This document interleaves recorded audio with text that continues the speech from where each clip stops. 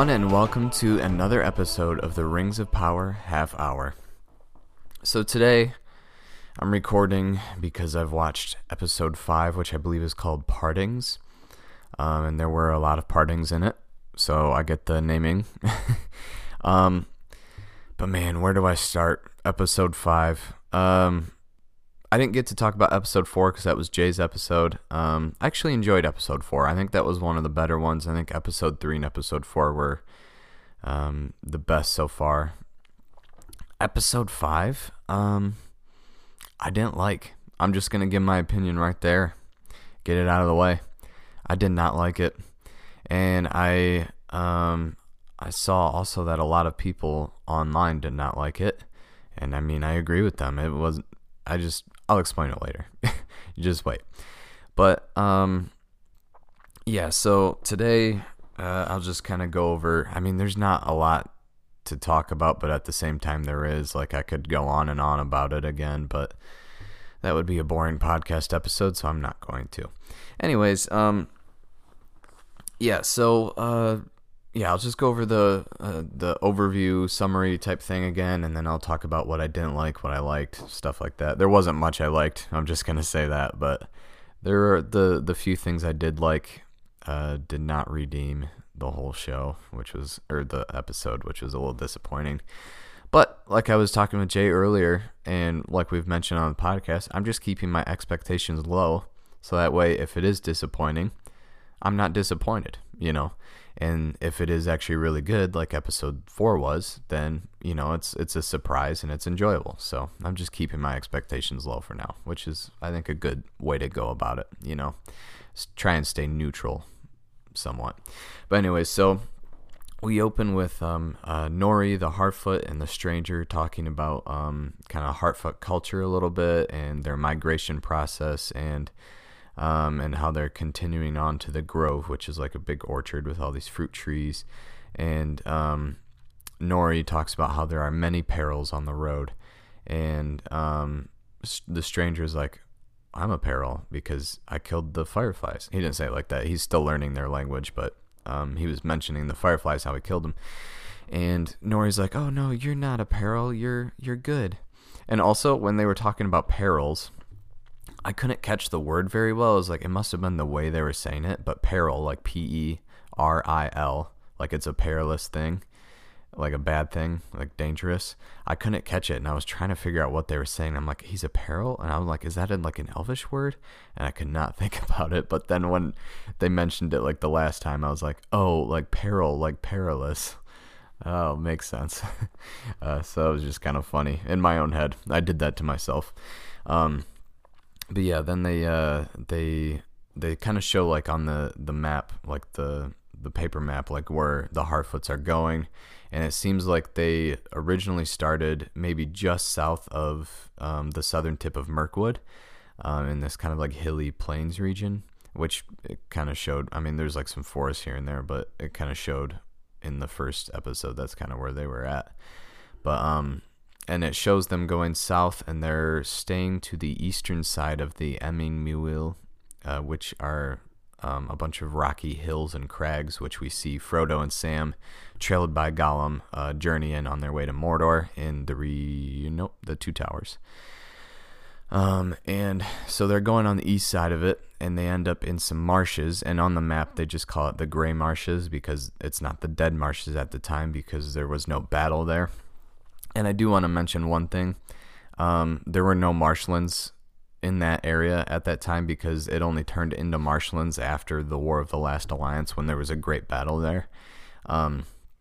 So it would have just been plains. I mean, it would have been lowland plains because if it is turned into a marsh at some point, you know, it's got to be low elevation and doesn't drain very well. So it might have been like a wet plains or something like that.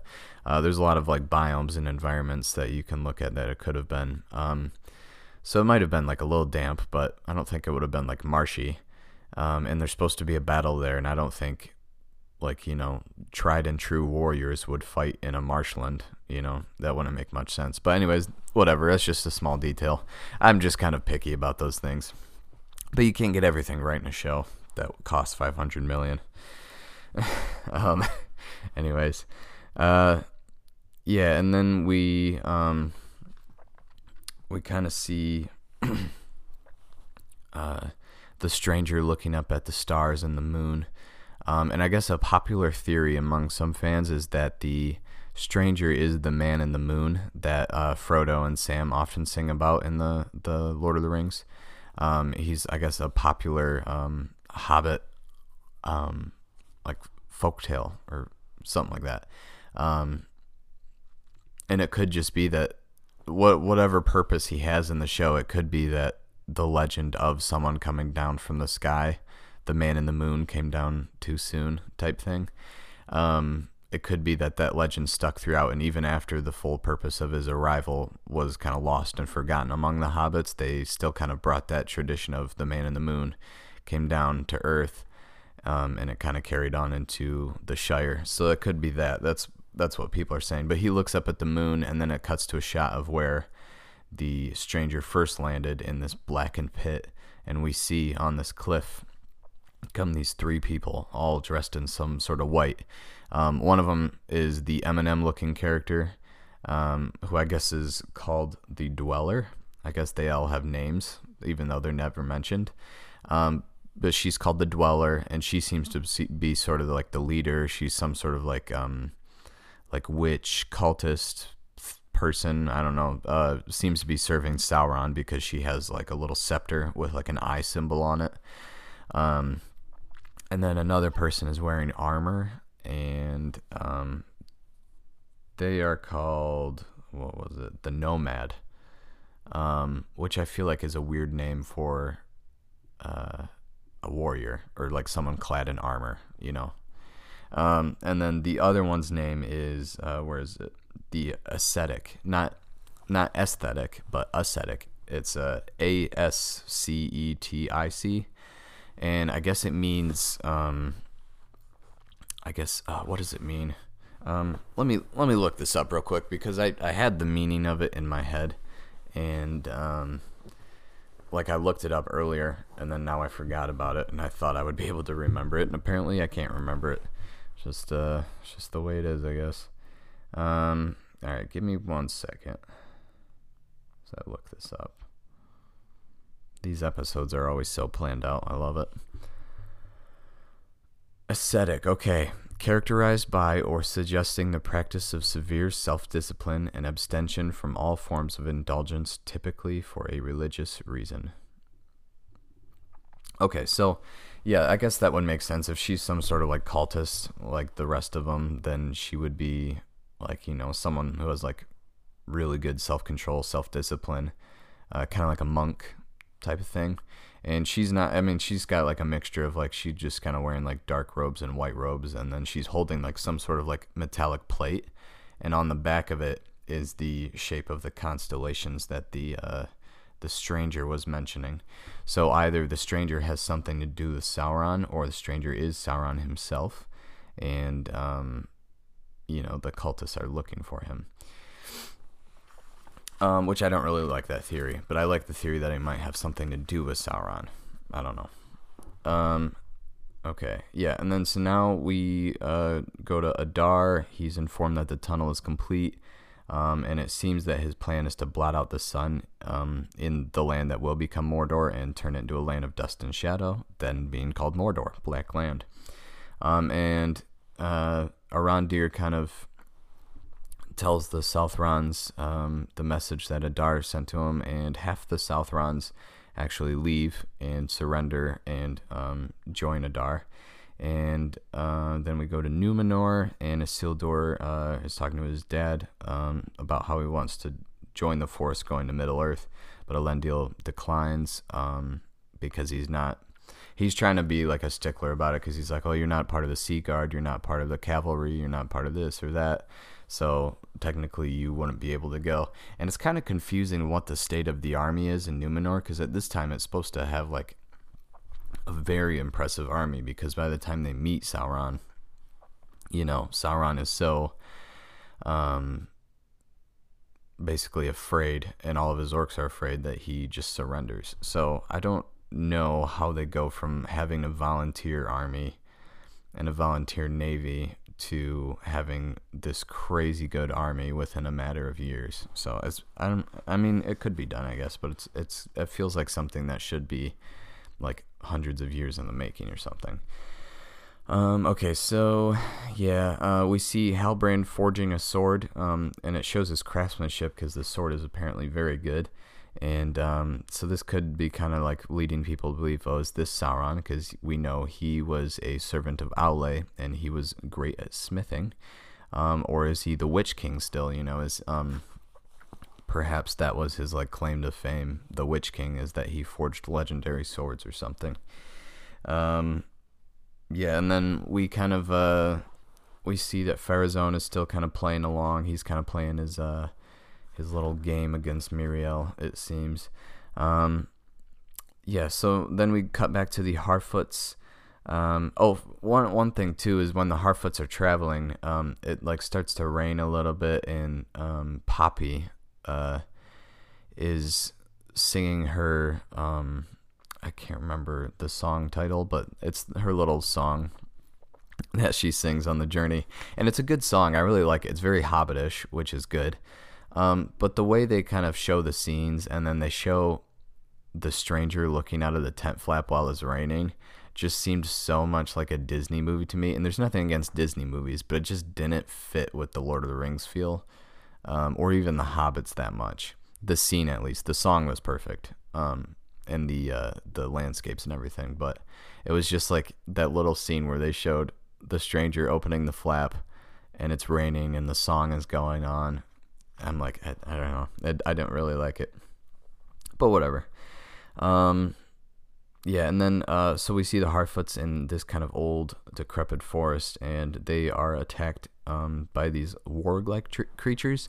I guess we saw that warg in that like slave camp where they're digging the tunnels with the orcs, but it had like wild eyes, and everyone was like, oh, is that a warg? But then now everyone's like, oh, are these the wargs? But these are like a mixture of like wolves and like boars. They're kind of interesting. I like the look better, but I can't really tell what one's a warg and what one's not. But anyways, they're attacked by these warg creatures, and the stranger steps in and protects them, and then he kind of like slams his hand on the ground, and it like sends a shockwave, and it like kind of it kind of stuns the wolves a little bit, and they run away. And then he realizes he like injured himself with the amount of, I guess, power that he used. And then Galadriel, in what I think is one of the worst scenes of the episode, or even the show, actually, she is mentioning to Elendil that, like, killing orcs is not a matter of just having the numbers or having the brute force to be able to do it. And so he was like, well, perhaps you'd like to show them a thing or two about killing orcs since you have so much experience. So there goes Galadriel, in her dress, and she has her sword, and she's like in front of a line of other people. Two of them are Isildur's friends, and so she talks about how it's not just brute force. You've got to kind of make it like it's all about your like feet movement and everything like that. You got to outmaneuver the orcs, and so she asked if anyone can land a hit on me, if anyone can strike me, then, or no, Elendil says if anyone can strike her, they will be promoted immediately to lieutenant, because he's confident enough that maybe only one will strike her, if any. So it's a pretty big deal. And so Valandil, one of his Isildur's friends, tries at first, and he can't get anything going, and it's just so weird because like all of the things, like if he were to actually hit her, like because he's trying with all of his might to like hit her, and these are not like practice swords, it would have like killed her, or like at least injured her really badly, because she's an elf. And Matt from Nerd of the Rings, I just watched his video this morning too, he mentions how if one of the blows actually landed and like hit her in the neck and like chopped her head off, would they be like, oh, so are we going to Middle Earth anymore because she's the reason we were, or are we off the hook now? Can we just stay home? So it's just kind of like I didn't really like it. It's always, I don't know, I just thought it was really cringy and too cliche. I didn't really like it. It was almost like too, what's the word? Is it comedical? I don't really know. I'm struggling. Comedical, I don't know. Anyways, you get the idea. But yeah, I didn't really like that scene. That's all I'm gonna say on that. I'm done with it. I'm moving on. Whatever. And then we kind of talk about Kemen, who is Farazan's son. He is kind of in love with Ayarian, who is Elendil's daughter, and she's trying to convince him that like we shouldn't go to Middle Earth because I can't remember the reason. Honestly, I was bored with this episode, so I might have just kind of blanked on that scene or like wasn't focusing on it. It was just like one of those side character scenes that just don't feel super important, and I wasn't very compelled to watch it. Sorry to say.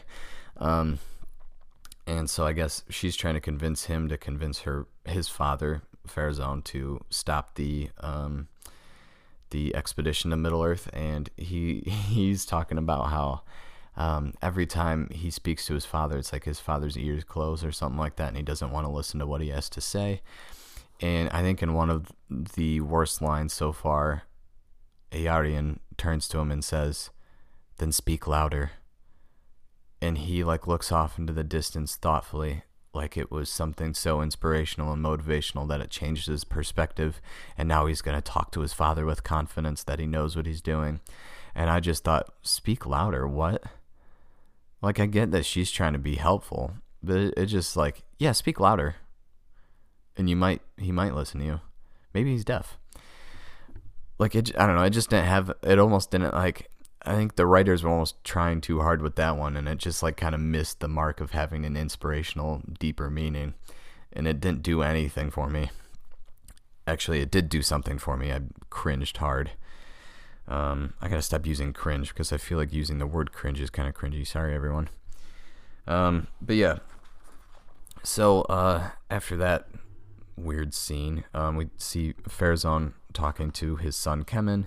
And Farazan is actually explaining the reason I am going through with this is because we have the chance of establishing a kind of like colony or a tribute kingdom in Middle Earth who can pay, obviously, taxes to us, tribute to us. We have trade routes open in Middle Earth, all that sort of stuff. So I guess the way they're setting it up is that Farazan is going to be the one to kind of transform Numenor into a great kingdom, into an empire, like a global empire. So...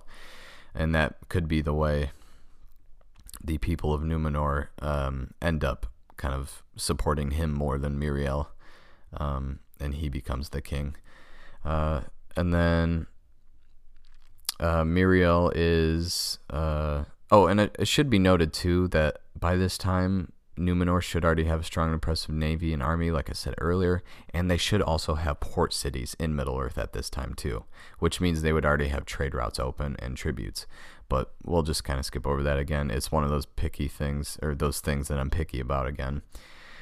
Just the timeline. But I get it's a compressed timeline. There's going to be some inconsistencies. In fact, most of the show is inconsistent, so whatever. And then we see Miriel talking to Tar Palantir, her father, and he warns her not to go to Middle-earth because all that lies ahead for her is darkness. So she's all like, ooh, scary. And, of course, his name is Tar Palantir, which means the far-sighted, so he can kind of see into the future a little bit in visions.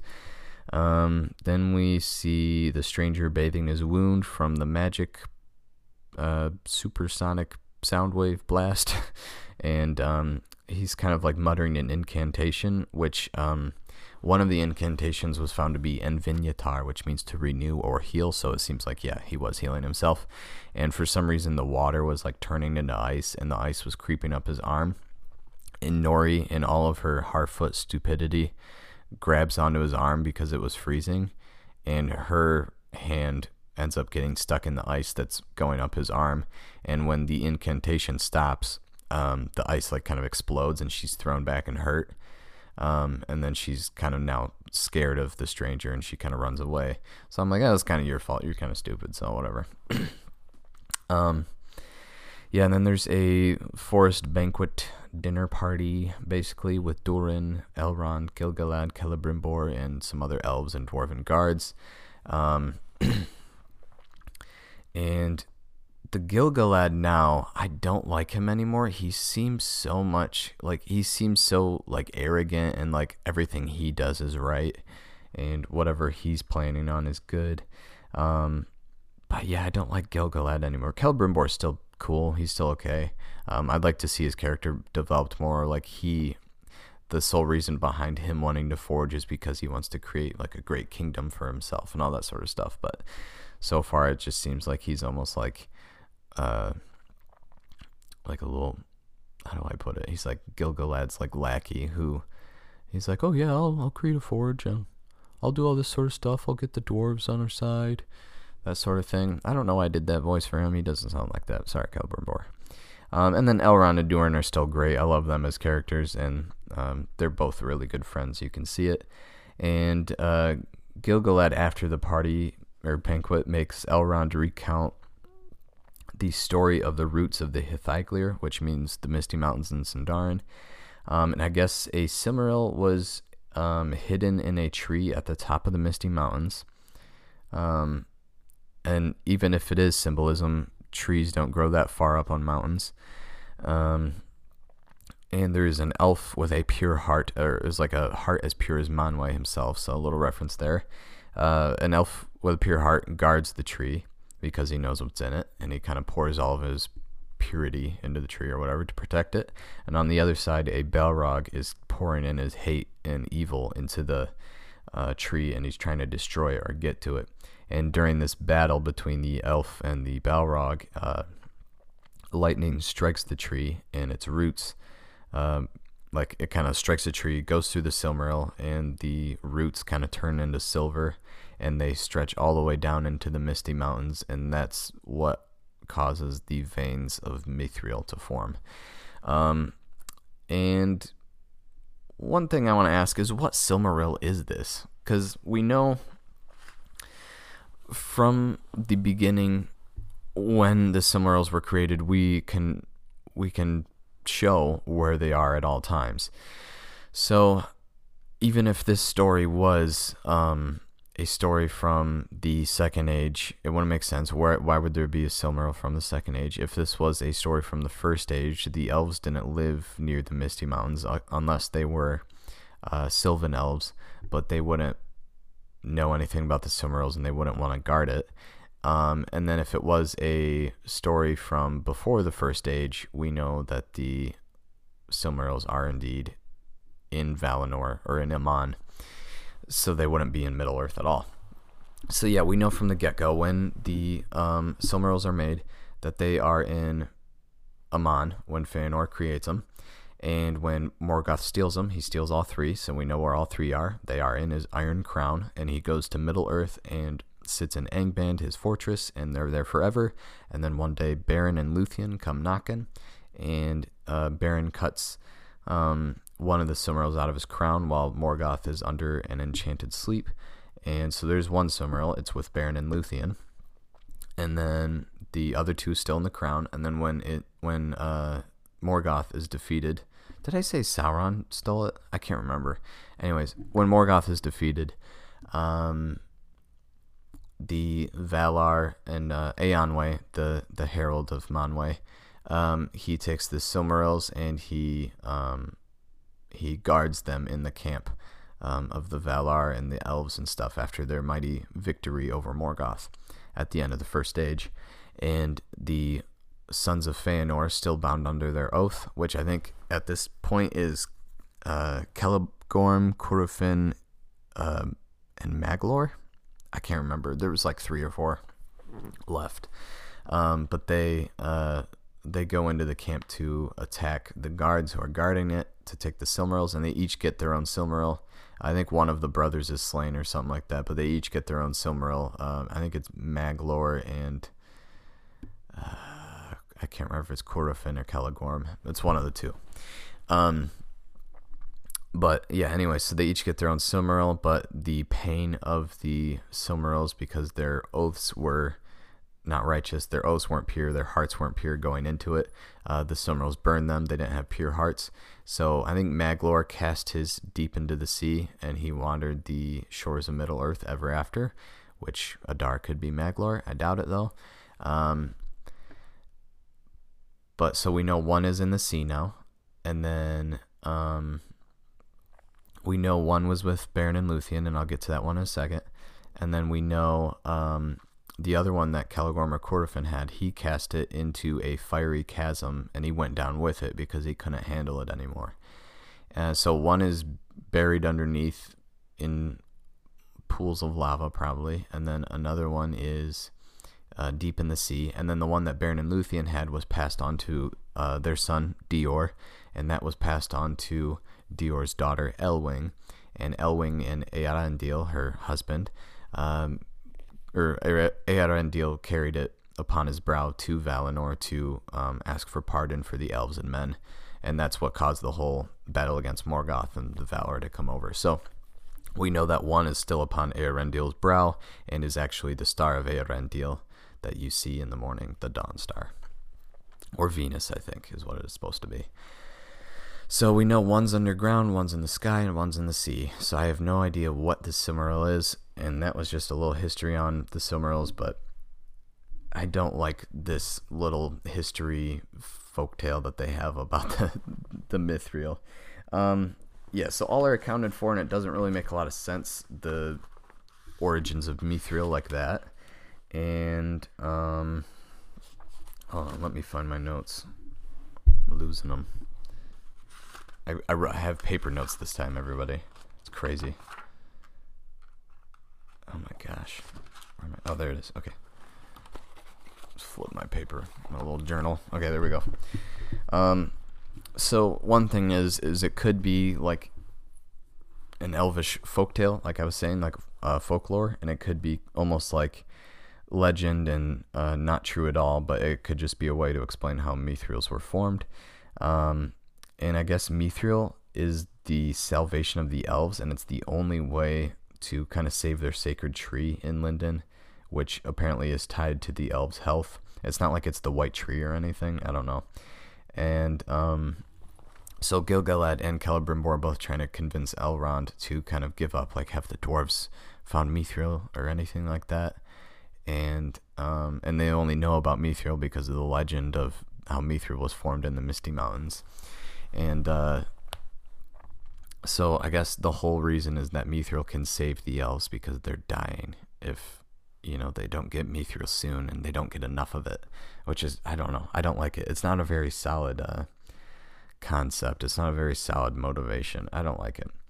And then Isildur, we go back to him. Isildur tries to get even with Valandil, and he lets him hit him twice. It's just like, I'm sorry, you can hit me twice if you want. And Valandil absolutely knocks the crap out of him. It was awesome. But anyways, so he doesn't get the spot just because Valandil's like, no, you didn't earn it, and like you kind of trashed us and all that sort of stuff. Isildur then sneaks on to one of the ships to hide, like in some like a storage compartment for the ships, and then actually Kemen arrives on the same ship, and he starts uncorking the barrels of oil and is going to light it on fire. But then Isildur, actually Kemen discovers Isildur hiding because he makes a noise, and then Isildur tries to stop him from burning the ship down because he wants to go to Middle-earth on that ship. But then they kind of wrestle around a little bit trying to stop each other. In the lantern that Kemen is holding falls, and it lights the ship on fire, and then all the barrels explode.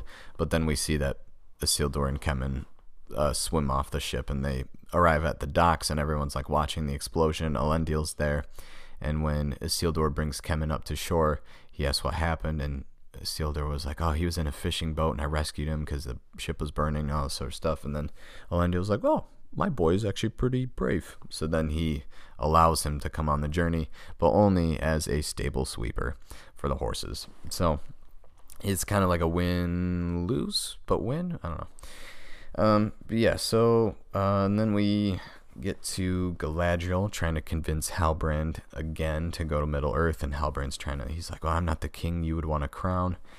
All that sort of stuff. I have a dark past. Galadriel talks about her past as well. So maybe there's some hope for Galadriel that she'll kind of start to grow out of this and become the Galadriel we know. But then Halbrand eventually is convinced to go to Middle Earth, and we get to the Southrons, who have abandoned Arondir and Bronwyn, and they're with Adar and Waldrick, who's like that kind of bartender who also has the sword mark that Theo has. He says, I will serve you, Sauron, or something like that, and Adar like hits him and knocks him down, and apparently he either didn't like being called Sauron, or he knew that, because in the books it mentions that Sauron doesn't permit his name to be spoken, or he doesn't permit it to be written down except for in a few occasions. So it could just be that Adar is almost protecting Sauron, like, how dare you use my master's name, or he could be Sauron and he's like trying not to like reveal it yet or something. I don't know. But yeah, and then he makes Waldrick kill I think his name is Rowan, who is Theo's friend, in order to swear fealty to him, show his loyalty. And from what we see, the scene ends before anything happens, but from what we see, it seems like Waldrick does kill him. So I guess he is committed to Adar. And then Bronwyn is actually convinced that nothing will work and that she should just surrender too, that there's no way that they're going to fight against all these orcs and win. And Arondir's trying to convince her there is a way. Like, I don't know what we can do, but there is a way. So he's not very convincing. And then, but eventually she gives in and she's like, okay, I mean, we could probably think of something. And then the Númenóreans kind of have this like parade down the streets, head off to the ships. And Isildur, like I said, is a stable sweeper. Elendil is the captain, and he has like one of those winged helmets that you see the tower, what do you call it? The Citadel guards in Minas Tirith in The Return of the King. You see them wear when they're standing by the tree. It's sort of like that. And then we see Halbrand in some cool custom armor, and then we see Galadriel in her cool armor as well. And then, so it seems like the whole point of this episode was basically just to kind of fill in some spots and gear everything up for this battle that's happening in the Southlands and where Mordor is, and that sort of thing. And, you know, I know those sort of episodes exist in a lot of shows, but this one just didn't work for me. I'm sad to say it, because I think it could have had a lot of potential. There were a few name drops and stuff that was pretty cool. The Balrog that we saw was sick. There's a few good things, and as always, the visuals and the sound and the songs and everything was great. It was just kind of the writing seemed a little lazy this time around. Not a lot of the stories were very compelling. I think favorite part so far still is Elrond and Durin. Their friendship is really funny. Their friendship's good. And so I like them. I think they're a very solid part of the show. But other than that, I don't really find anything else super interesting about this episode. I'm just hoping that the last 3 episodes, 6, 7, 8, will be much better. And yeah, so that's kind of it. I went over half an hour, I know. But I do anyways. But that's it for now. And hopefully I didn't ramble on too much. Like I said, these episodes are not planned very well. I watch the episode on Friday night, and I write notes about it, and then I wake up in the morning, record, and yeah, so that's about it. Yeah, so Jay will be back next week with the Rings of Power Half Hour, episode 6, and I will do 7, and Jay will finish off with 8, or maybe we'll do a joint one, and both talk about episode 8, and then just kind of talk about what we liked about the whole show and everything. Yeah, so that's it for Exploring Middle Earth. I'm Grant, and this is farewell.